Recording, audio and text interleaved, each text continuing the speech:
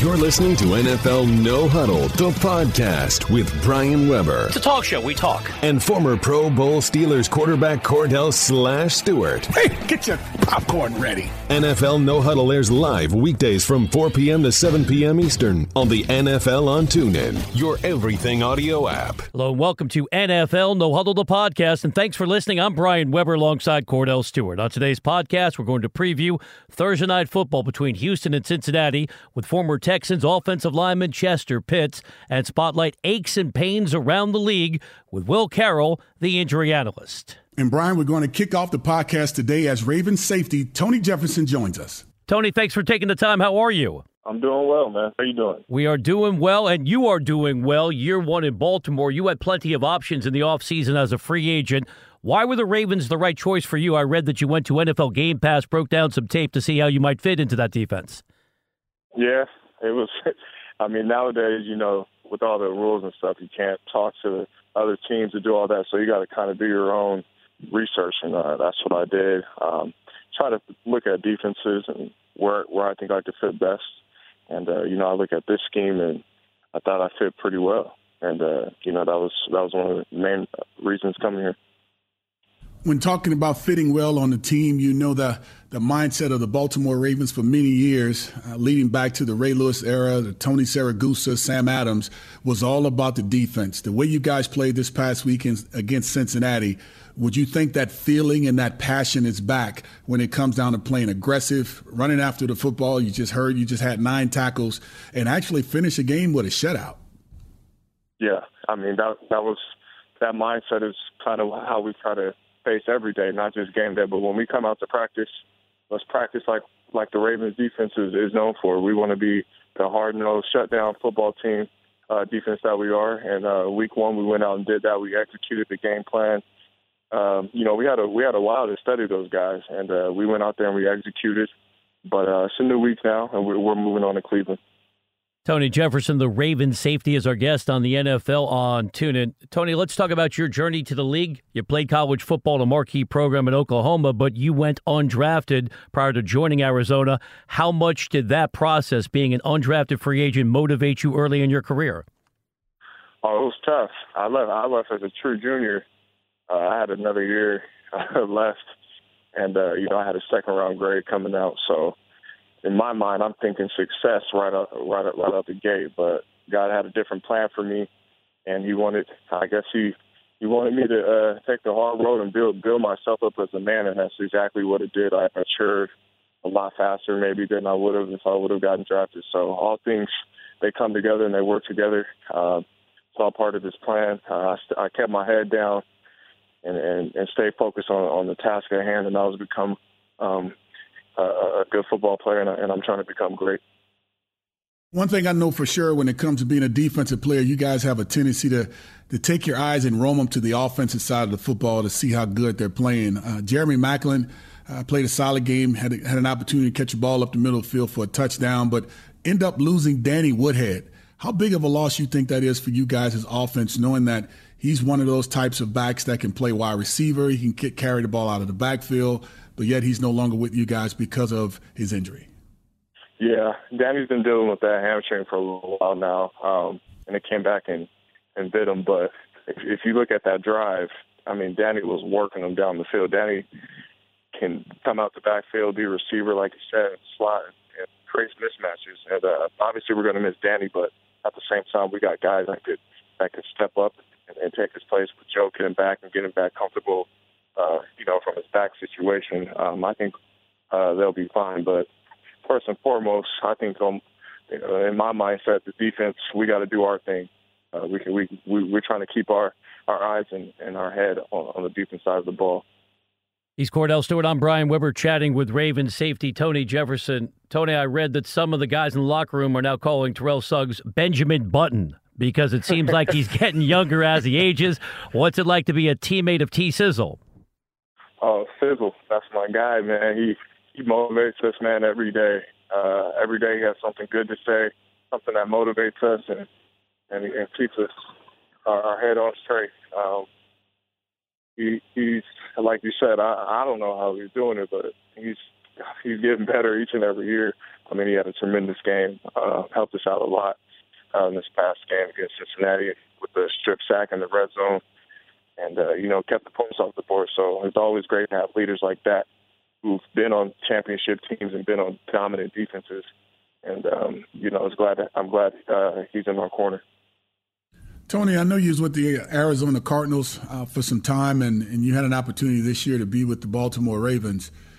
When you think about how things were there in Arizona as opposed to in Baltimore, what did you bring with you to Baltimore? What did you take from Arizona and you brought to Baltimore to where you think that you can add some value to help this defense out that in the trenches, they were pretty tough offensively, trying to find a way to get it done. And I thought I saw that this past weekend. But what do you think you add to this defense that's pretty tenacious when it comes down to running after the football? Yeah, I mean, I think I think one of my main things is being a good tackler and being in the run game, helping in the run game, in this division, especially when it gets cold. The teams like to run.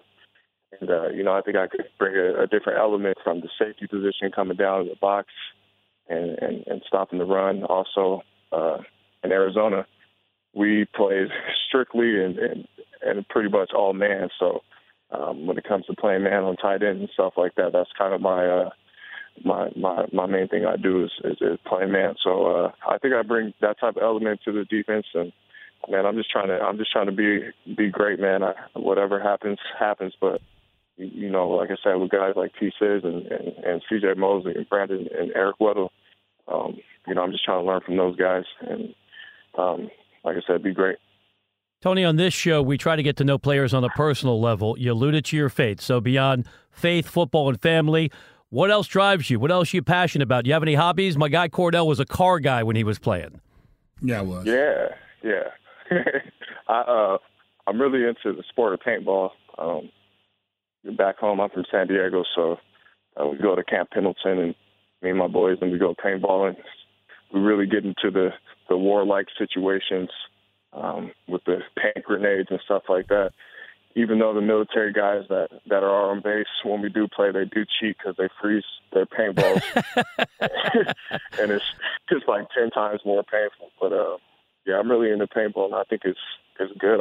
You use your team as you do in football, so that's what my mom always tells me not to go because she doesn't want me to get hurt. But I say it's helping me be a good teammate and communicate. I know you're in a different city, but tell me, did you have any friends back in Arizona with the Cardinals that you're really cool with, like Patrick Peterson or Tyrann Mathieu? Oh, yeah. Do you still chat with those guys and somewhat compete to see who probably get the most tackles, the most sacks? Do you guys still compete on the level to see if you guys can go out and help each other perform pretty well?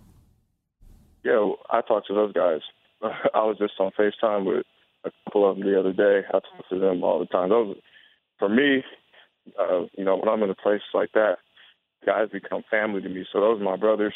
They'll be at my wedding. So, that's family right there. So I talk to them all the time. I wish them all the best.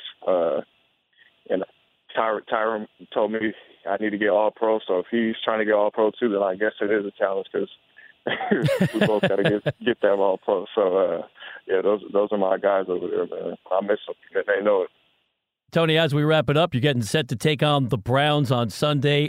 As you've been breaking down the tape, what stands out about the rookie DeShone Kizer? He played well against a tough Steeler defense in his NFL regular season debut. Yeah, he did. He did play well. He played very well. He's a rookie, but you can't overlook this guy. This guy's got an arm. He'll test you deep. You got to be on your toes. And we're not taking this guy lightly. He can run a little bit too. He brings a different dimension to the offense because he could do the zone read. He can step back and do and complete all the passes that you need. So we got to be on our toes. We got to play defense. Last week is last week. It's a new week, man. New team. It's another division game, and you guys know how things can turn out in division games. You never know. So you got to come out there. You got to be on your A game, and that's what we're going to do. Tony, we appreciate the time and the insights. Best of luck on Sunday. Thanks for giving us a few minutes today on the NFL on TuneIn. No problem. Appreciate it.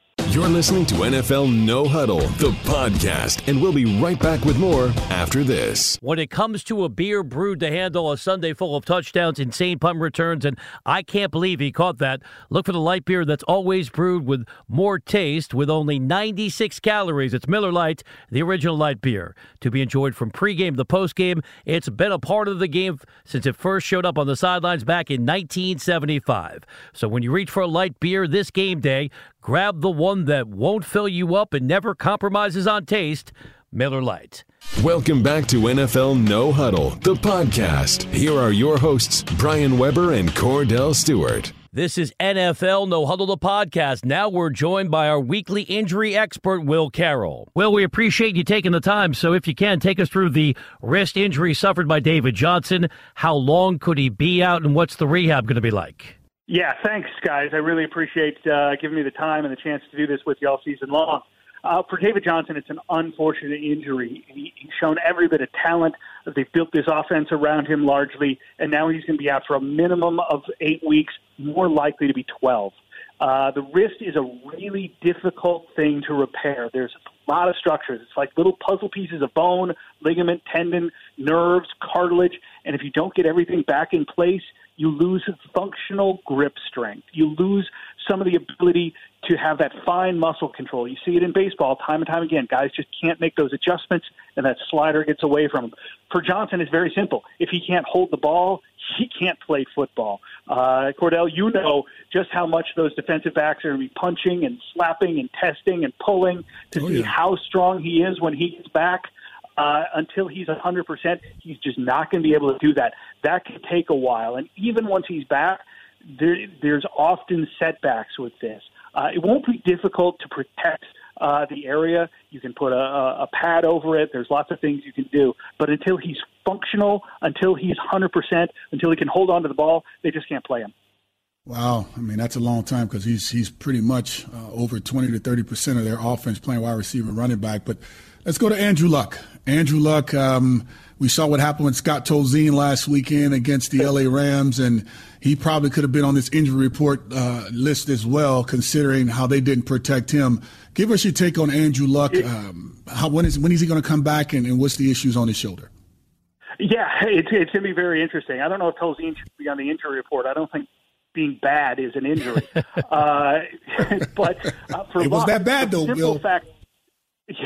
The simple fact with Luck is we don't know anything. We know he was injured. We know how it happened. We know when he had surgery. And then the blanket drops, and we're in complete darkness. There is nothing I've ever seen like this in the NFL where nothing – we don't know who the surgeon is. I have a really good idea. We don't know what the exact procedure was, but we have a really good idea. But from the rehab, I live in Indianapolis. So talking to people in the media, we don't know anything. Talking to people with the team, they don't know anything. Chuck Pagano, I believe him when he says he doesn't know. He probably hasn't seen Andrew throw. There are probably a handful of people inside the Colts complex that know exactly what's going on. It's probably Jim Irsay. It's probably Chris Ballard. It's probably their team doctor, and probably not many more. I've talked to players on that team, guys who you would think would know, who have known and played with Andrew for a long time, and they don't know anything. So this is just, it's weird. But for a labrum injury like this, normally guys come back pretty well. Cam Newton had labrum involvement in his surgery, had a little cuff tear as well. He's looked pretty good. Jay Cutler, and this is the interesting one. Jay Cutler had his surgery, almost the same injury, 1 month almost to the day ahead. And Jay was supposed to be preparing for a broadcasting career. I don't know how he came back from the surgery and then did the throwing program so that he would be ready to step in for the Dolphins the day they signed him. But he did, and he's looked pretty good. We haven't seen him in a game yet because of the hurricane, but from practice and preseason, he's looked like his arm was like it was the year before. So why is Andrew Luck still not even throwing a football where someone can see it?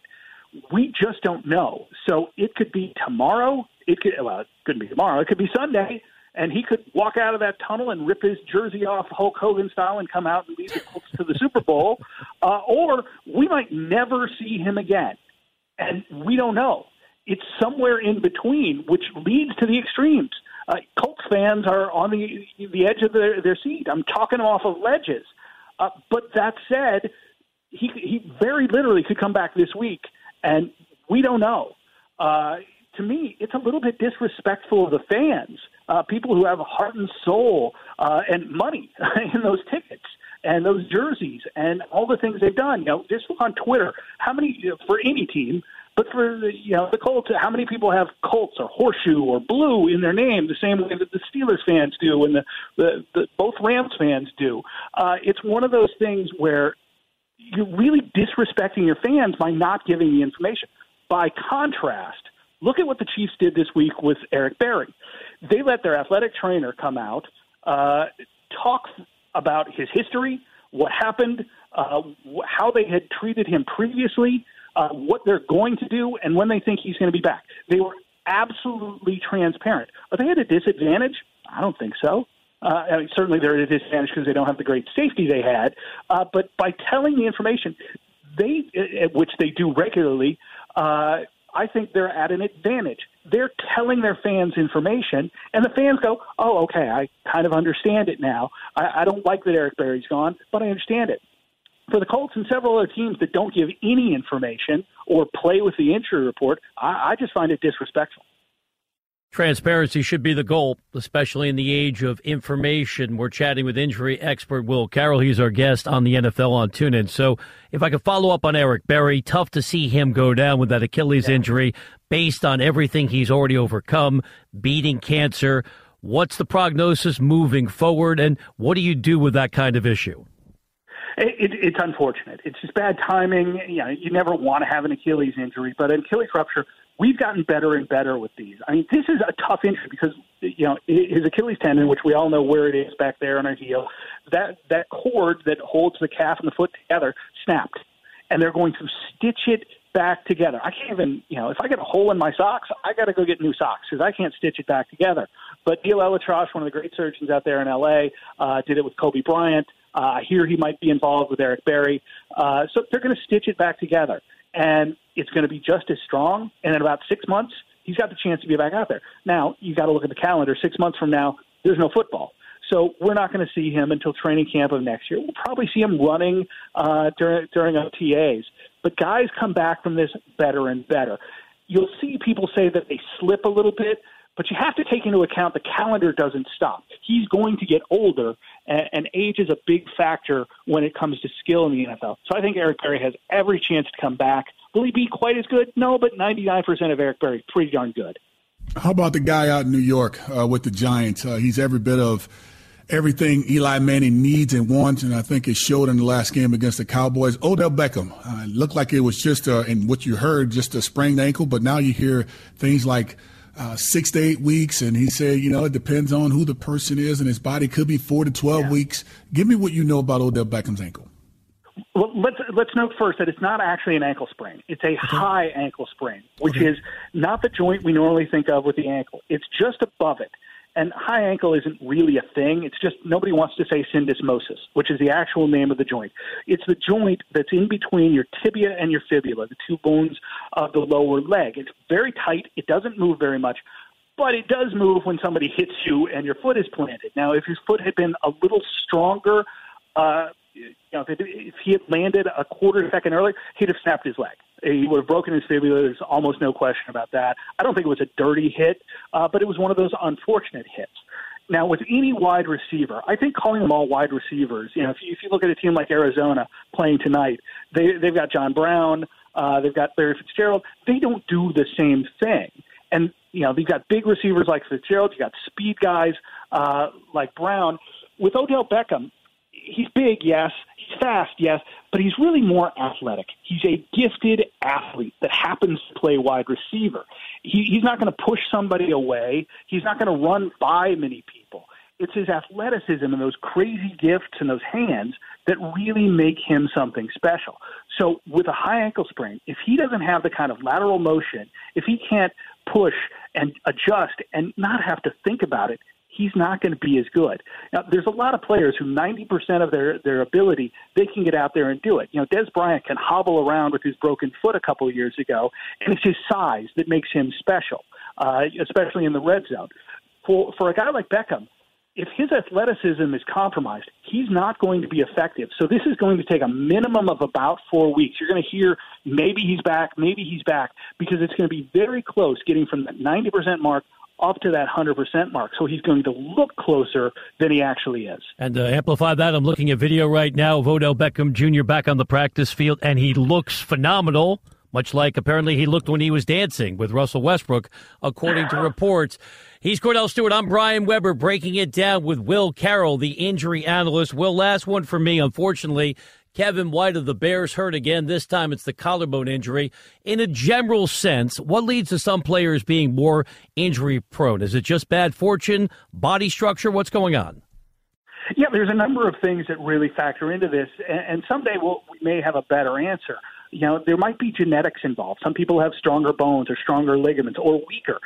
Some people just don't hold up to the workload. We're not measuring that on most of these players. Now, some do. We've got some GPS tracking on players, and we're learning more from that about the workload management. It's at a very nascent stage. For White, he's had a number of different injuries. Can he just not handle what happens in the NFL? Doesn't look like it. The evidence suggests that, and it's unfortunate because he's obviously got the tools to play. You can't say that falling on your shoulder and snapping that joint there is anything more than bad luck. But there's certainly the suggestion that this is a pattern, that maybe he just can't hold up, and it's going to be a question for the Bears because you can't wait on this guy forever. You're going to have to replace him. You're going to have to get that roster spot and that money back. It's just very, very difficult to see these guys go through this because there's no one single explanation for it, but the injuries have been devastating. Let's talk about Sam Bradford. Nothing we saw in the game that indicated that he had any issues from an injury standpoint, but hearing that he was limited to practice because of his knee. What do you know about that with Sam Bradford? Yeah, he obviously has an extended history with his knees. He's had the ACLs a couple times, and usually when you tear an ACL, there's associated damage.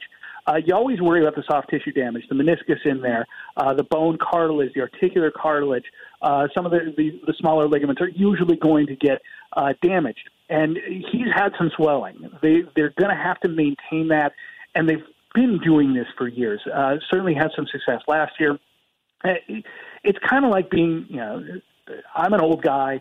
If I go out and work out, I'm going to be sore the next day. There's going to be stiffness. There's going to be swelling. Same thing for these guys. They've got very old knees, and there's a lot of things that Sam Bradford's knees have gone through. There's a lot of mileage on it. So you're going to see this kind of swelling and pain. They've got to maintain it. They've got to get him on a program where they can get him from 1 week to the next. It's difficult sometimes. You'll see guys need a clean out the second the season is over. But those athletic trainers, and it's a great system up there in Minnesota. You saw what they did with Teddy Bridgewater. He's closing in on a return, which is pretty amazing. It could have been the end of his life, maybe the end of his leg, and now, less than 2 years later, we're talking about him being back on a football field. But he's not ready to get back there yet, so they need to keep Sam Bradford healthy at least that long. Will, tremendous information, great debut. We appreciate the time and look forward to chatting with you next week again here on the NFL on TuneIn. Thanks a lot, guys. You're listening to NFL No Huddle, the podcast. We'll be right back after this. When it comes to a beer brewed to handle a Sunday full of touchdowns, insane punt returns, and I can't believe he caught that, look for the light beer that's always brewed with more taste with only 96 calories. It's Miller Lite, the original light beer. To be enjoyed from pregame to postgame, it's been a part of the game since it first showed up on the sidelines back in 1975. So when you reach for a light beer this game day, grab the one that won't fill you up and never compromises on taste, Miller Lite. This is NFL No Huddle, the podcast. Here are your hosts, Brian Weber and Cordell Stewart. We continue on NFL No Huddle, the podcast. Now it's time to let you know what we are more than sure is going to happen on Thursday Night Football between the Bengals and the Texans. It takes a unique ability to navigate the topsy-turvy National Football League. Drop down, get your eagle on this one. A special vision to find clarity in an always changing sport. I was wrong. Brian and Cordell aren't just sure about their perspectives, they are more than sure. I'm more than sure. Well, let's start with the headline. Deshaun Watson can lean on his college championship experience. In fact, he played very well in defeat the year before when Clemson matched up against mighty Alabama on the biggest stage in the land, taking on a Cincinnati defense that got pushed around by Terrence West on the ground. That allowed Joe Flacco to look good coming back from the back injury. Cordell, how do you see that matchup? Deshaun Watson in his starting debut against the Cincinnati defense. Reminder, no Vontaze Burfict, still out with a suspension.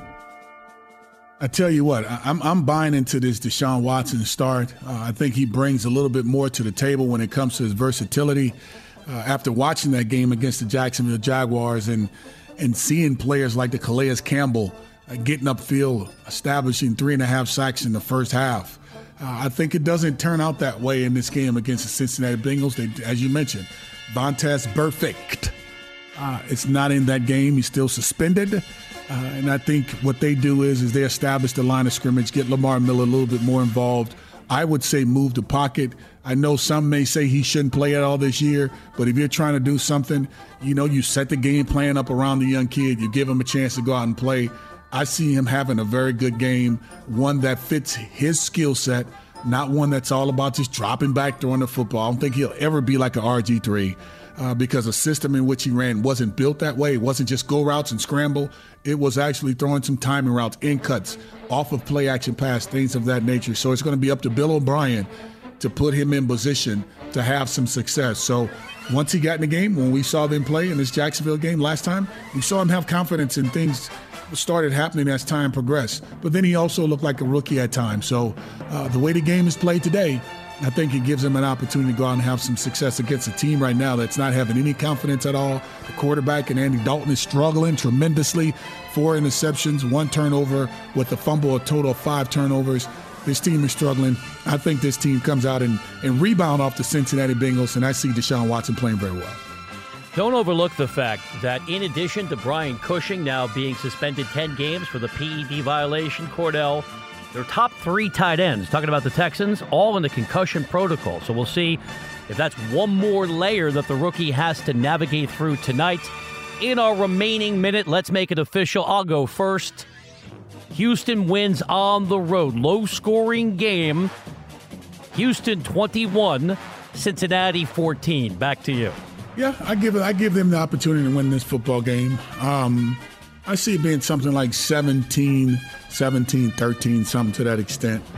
But I'd see this Houston Texans team with Jadeveon Clowney, J.J. Watt. Let's assume he is going to play and go out and play hard and be a part of this. But I see this team rebounding. DeAndre Hopkins, I see him getting in the mix, playing the ball, playing to catch the ball down the football field for more of a play-action pass than actually straight drop back. So I'm looking forward to see this Houston Texan team rebounding and seeing the Cincinnati Bengals drop to 0-2 in the first couple games of this 2017 season. You're listening to NFL No Huddle, the podcast, and we'll be right back with more after this. When it comes to a beer brewed to handle a Sunday full of touchdowns, insane punt returns, and I can't believe he caught that, look for the light beer that's always brewed with more taste with only 96 calories. It's Miller Lite, the original light beer. To be enjoyed from pregame to postgame, it's been a part of the game since it first showed up on the sidelines back in 1975. So when you reach for a light beer this game day, grab the one that won't fill you up and never compromises on taste, Miller Lite. Welcome back to NFL No Huddle, the podcast. Here are your hosts, Brian Weber and Cordell Stewart. Welcome back to NFL No Huddle, the podcast. Now let's visit with Jonathan Coachman, better known as The Coach, about his Kansas City Chiefs and his time with the WWE. Coach, how are you? Great to see you. Yeah, I'm great. I'm great, guys. Thanks for having me on. By the way, little known fact, B, Cordell, great to see you, brother. Yes, sir, you too. Mitch Holthus, who just made that call in Kansas City helped me get my first job in Wichita, Kansas, years and years ago. Why do you think we played that highlight, John? Well, I knew. Welcome I knew you to the did your NFL on research, you TuneIn. did your homework. I am a broadcasting savant. Theoretically, I know everything about everything. So I recall that you got your start in Kansas City. Yeah. Did you have any sense the Chiefs would play that well last week on the road in New England? No, I didn't talk any trash either because I knew that was a game that when it came out on the schedule, it was almost like they were going to be the sacrificial lamb. And then as I watched the first half, I don't know how you guys felt, but we just could not get anything going. And I said at some point, the Patriots are going to score that next touchdown, go up 10-14, and then it's going to end up being a 21, 28-point game. When they started making the plays and Alex Smith started hitting the running backs, and let's be honest, Tom Brady was off. And his receivers were off, and losing Edelman was a big, big deal. So I think not only does it do a huge boost to their confidence moving forward, but if I'm a Patriots fan and I still live in Patriots country, I am very, very concerned about what I saw. Speaking with Jonathan Coachman, not too many people know you as Coach, but I wanted to make sure I introduce you as your full name, but understand why I call you Coach, because that's where I know you from working with you in the past. But Amen. When looking at the New England Patriots, how concerned are you to see how much they've struggled? They've lost one of their better receivers in the slot, to having a few players not playing up to their capabilities, but most importantly, watching Tom Brady basically not play the best game that we've been accustomed to watching him playing. If not his best game, at least finishing strong. Do you attribute that more to New England and their struggles, and do they continue those struggles? Or is Kansas City really that good with Alex Smith being able to spread the ball around, which was a conversation many of us have had, was he able to do? Two things, I think, Cordell, first of all. First things first is when you have all of that pregame hype and you've got 28-3 up on the scoreboard and you got all the guys coming out with the championship trophies, I think sometimes it's very easy to say it's going to be a walk in the park. This is who we are. We're going to go after a sixth trophy. And I think a lot of that was going on that night, and it was just a matter of waiting for things to happen. The second thing is, you remember a couple of years ago when the Chiefs just clocked the Patriots early on in the season, and we all said the Patriots are left for dead. Tom Brady is washed up. All of those things. I would be concerned, but I think the Chiefs are a lot better than people are giving them credit for. When you have your entire defense back, and boy, it's going to hurt to have Eric Berry not play the rest of the season, certainly. Right. But you've got great linebackers. You've got arguably the second best tight end on the offensive side. And make no mistake about it, the fact that they got Mahomes in the draft is going to put a fire under the butt of Alex Smith like we've never seen before, in my opinion. And he's going to play as good, if not better, than he's ever played before. So I think the Chiefs are very, very good, and I think the Patriots have got to figure out a way to get the ball downfield, get the ball to the receivers, and be way more accurate than Tom Brady was in Week 1. Jonathan Coachman is our guest on the NFL on TuneIn. Jonathan, when I was a kid and wanted to go into broadcasting, the two biggest influences on me, Bob Costas and Mean Gene Okerlund. Huge wrestling fan. We got to talk a little bit squared circle action. Sure. What did you take away from your years connected to the WWE? Well, I tell you what, it was such a fun almost decade that I got to spend there. I got to travel the world. When you're in your early 20s, there's nothing better than somebody else buying a ticket for you to fly to Tokyo or Germany or England or wherever the case might be. But also from a broadcasting standpoint, it taught me a lot about being on the fly, listening, all the things that a lot of young broadcasters don't think is important. You start to learn when you're working for Vince, because if you don't listen, respond, react, and engage, then you're not going to be around for very, very long. I'm very proud, Brian Cordell, of the fact that I was able to last so long, and on top of that, I still have an amazing relationship to this day, and it's just amplified by the fact that the last couple of years we were able to create a website coverage, and we got the WWE onto SportsCenter, which is something that had never happened before. And I saw Vince at WrestleMania this year, and he pulled me aside, and he said, "Coach, this is the single greatest relationship that we've ever forged in our time." Wow. And I think it's a big reason why they're having the best financial year they've ever had. Can you do that, though, as Mr. McMahon? Coach, I mean, can you give me a little Vince here? Well, he would go, well, I have a very funny story that's in the book. I always called him boss, and he'd be like, Coach, and years ago we were in Afghanistan, and he was looking for a Red Bull, and we couldn't find one. And so I found one from a private, and I ran it to him about 40 yards. And as he's getting ready to go out and start the show, it's very, very cold. It's in the desert, a lot of troops around. He opens the Red Bull, and it completely explodes. So he's got a $5,000 suit on, and he's dripping Red Bull. And he looked at me, and he said, "You are so effing stupid." And you got these guys that are holding flags getting ready to do the national anthem that could not contain themselves. And there were probably a dozen stories like that because I was around him so much. And I'm a big believer in great leadership.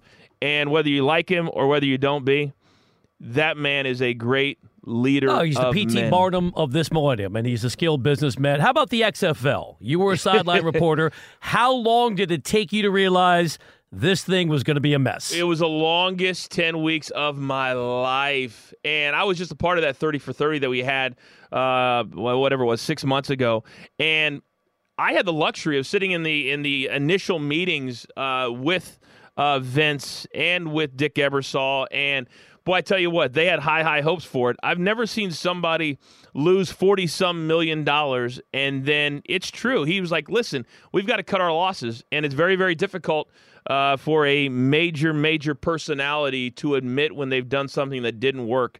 But being a part of it, and there are at least 10, 15 things today, guys, that the NFL uses, and we documented that in the 30 for 30 that were initiated in the XFL. So I worked 7 days a week for about 3 months. So by the time it was over, I was ready for it to be over because I still had to do my full WWE schedule as well.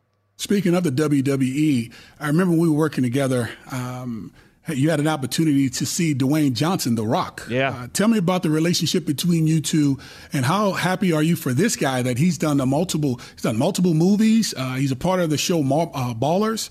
Have you stayed in touch with him? And tell me about you guys' relationship so far up to this point. We still stay in touch, and early on it was kind of the Rock and Coach show for the first couple of years, and I'll never forget the very first time I was ever on TV, guys, with WWE. I'm a young 22-year-old kid coming from Kansas City. Nobody knew who I was, and they said, tonight, your first night, you're going to be on with The Rock. And to this day, I remember this, and I've brought it up to him several different times, and this speaks to the kind of person that he is, and it's why everybody loves him. It's why he's so great at what he does, is he said, what, I got an idea. Tonight, he used to do this thing where he would ask you a question, you'd answer, and you go, it doesn't matter, whatever that was, right? So he said, ask a question as if you know me, and then I'm going to stop you. And so I say, hey, Rock. He goes, who are you? A couple of expletives.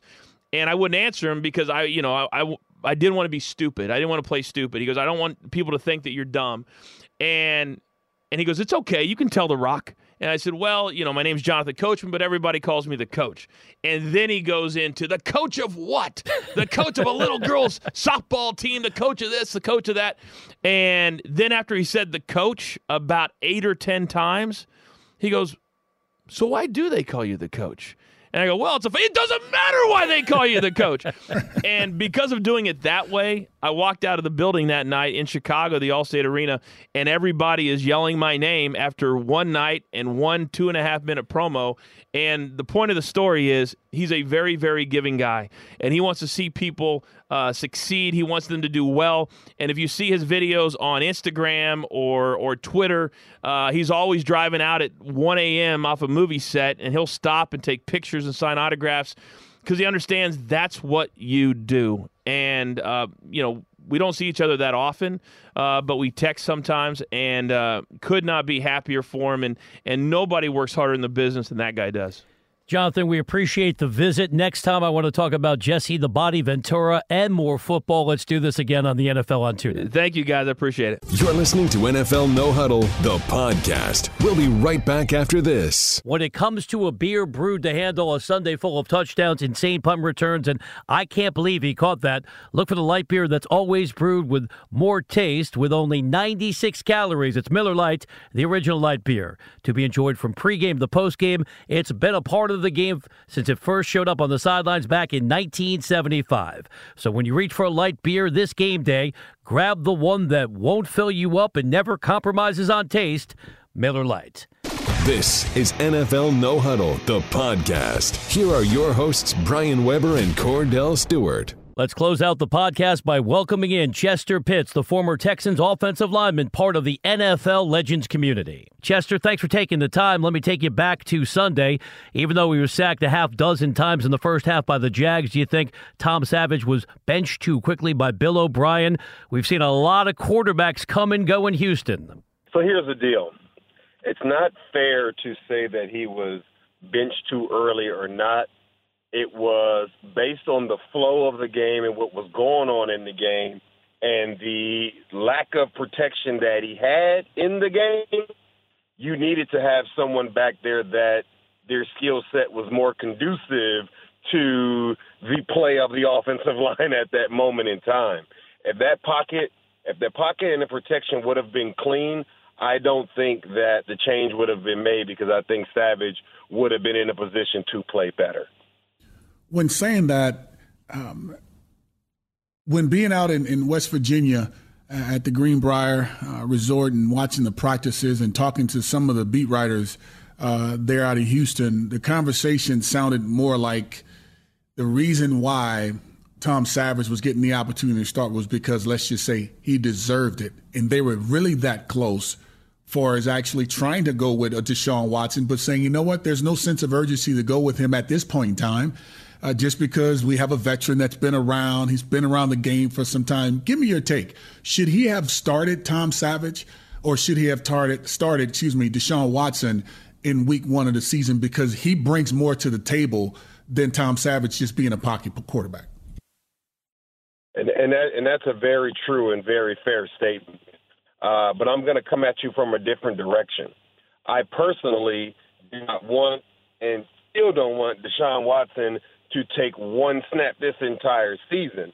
I made my point very clear from the beginning that I really love him as a football player, but I want him to learn the game.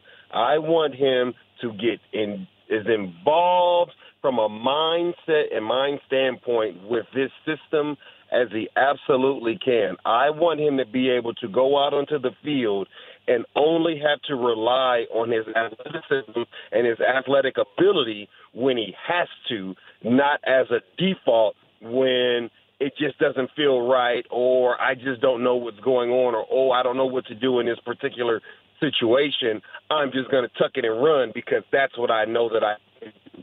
That's great in year 1, 2, and 3, but then those collisions start to add up, and I don't want him to turn into RG3 come his 4th or 5th season in the league. Chester, as a former offensive lineman with strong opinions, what's your view of Dwayne Brown's holdout now moving into a second game missed? Clearly, Houston missed their best offensive lineman on Sunday. Well, this is the thing. Life is a business.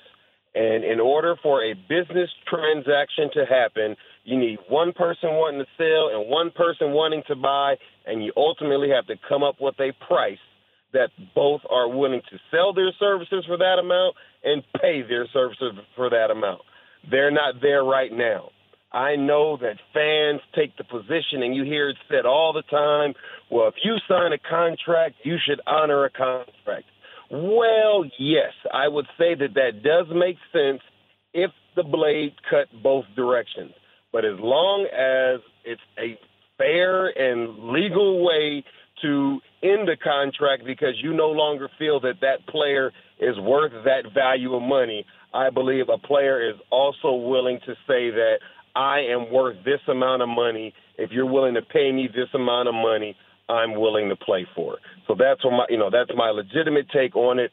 I'm very good friends with Dwayne. I 100% support him because if he believes that he is worth a certain amount of money and he should be compensated that amount, then I'm with him and I'm going to support him just because he's my friend, he's my teammate, and he was my rookie. That's just the way it is from my standpoint. Thank you for listening to NFL No Huddle, the podcast on iTunes with Brian Weber and Cordell Stewart. Listen live weekdays from 4 p.m. to 7 p.m. Eastern by downloading the TuneIn app and searching NFL No Huddle. The National Football League is on TuneIn, your everything audio app.